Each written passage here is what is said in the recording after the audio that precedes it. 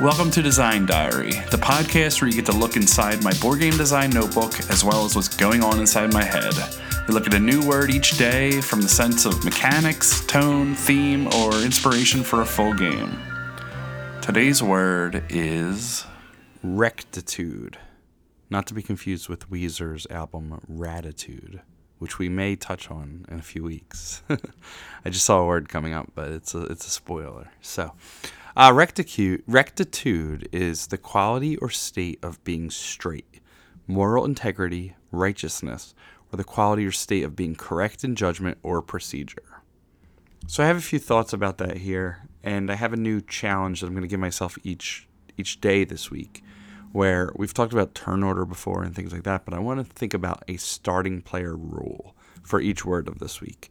Sometimes starting player rules are really silly, sometimes they make a lot of sense, sometimes they fit into the theme, but I just want to think about that on top of what we do, so we'll do that at the end.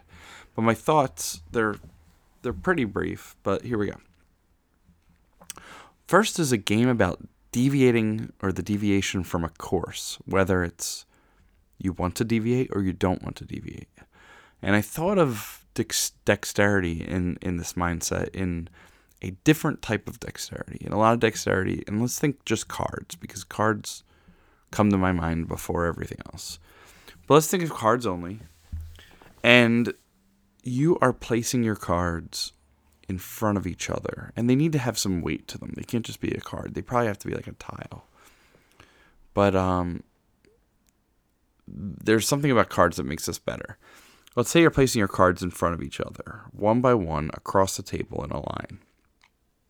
What you would look at is the line along the edge of the first card and measure that straight and see how each card that you've placed sort of shifts a little to the left and a little to the right, to the point where each one that doesn't fit like perfectly on that line or on the inside of that line or something along those lines, too many of the word line right there, something that works along that way, where you would measure the line going forward from the point A all the way to the point B and see which ones match that, exceed it, or are a little too short or something along those lines.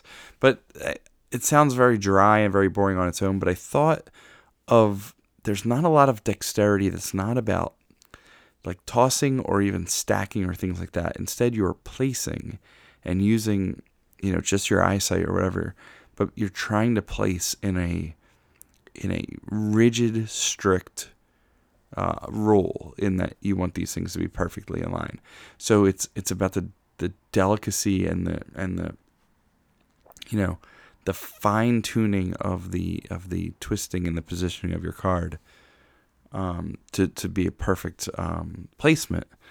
And I don't know, I've seen a lot of that in dexterity. You do it because the weight's going to matter. You do it because, things are going to topple and fall over. But I've never seen someone do it because they're trying to be precise in this perfect line or whatever it is. I don't know if there's anything there, but I feel like it's a different end of dexterity that isn't tossing, and it's just the precision of the placement without like the weight or the falling or anything like that. So another thing I thought of with the same thing in mind is a line, and I just went with this being straight, but the straight line being the shortest path between 2 points. So I thought you could have, like,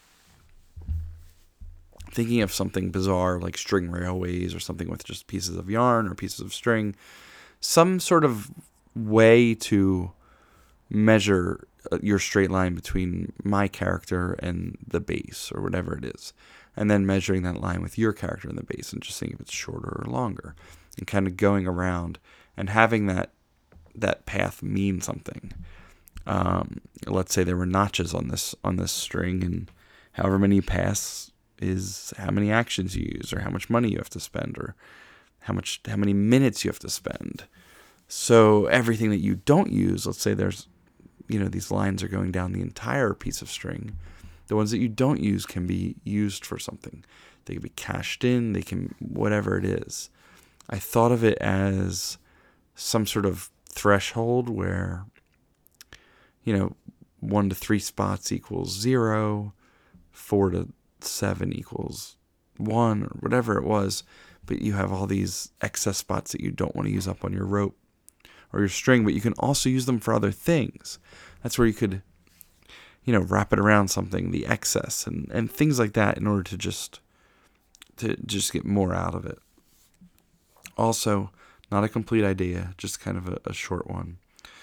The last thing I had was a judge game where, I'm the judge. I went on the third definition, which was the quality or state of being correct in judgment or procedure. And I thought, what is correct in judgment or procedure? And I thought that it would be agreeing with the majority. So I'm the judge. Everybody's doing something this turn.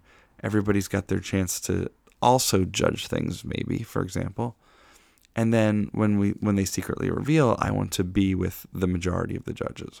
So it's sort of just trying to read the crowd and see if you agree with them. And I'm sure it's been done so many ways, but like I said, I've been driving all day. So I'm going to end this with the last thing that I had in mind, which was a starting player rule. I'd like to do this each day this week. And a starting player rule based on rectitude, to me, it was one of two things. I had the best posture. So you're standing up straight. That's kind of like your silly one. Which, depending on the game, if it's a medical game, it's fine. If it's a game about chiropractors, it's great. But the second one I had was interesting for a real-time game, was starting with the player that's reading the rules, and once they say we're ready to start, players need to form a straight line behind that person. So this is also kind of silly. It's also in the mindset of a game that is, fun and silly and open dexterity based. Once you say this line, everybody runs to get behind you, especially if first player's an advantage. So that's all I had for this. Nothing too, nothing too serious, nothing too deep, but I've got some notes and I can add to them later. So I hope you enjoyed this. It's a quick episode, and I'll talk to you again tomorrow.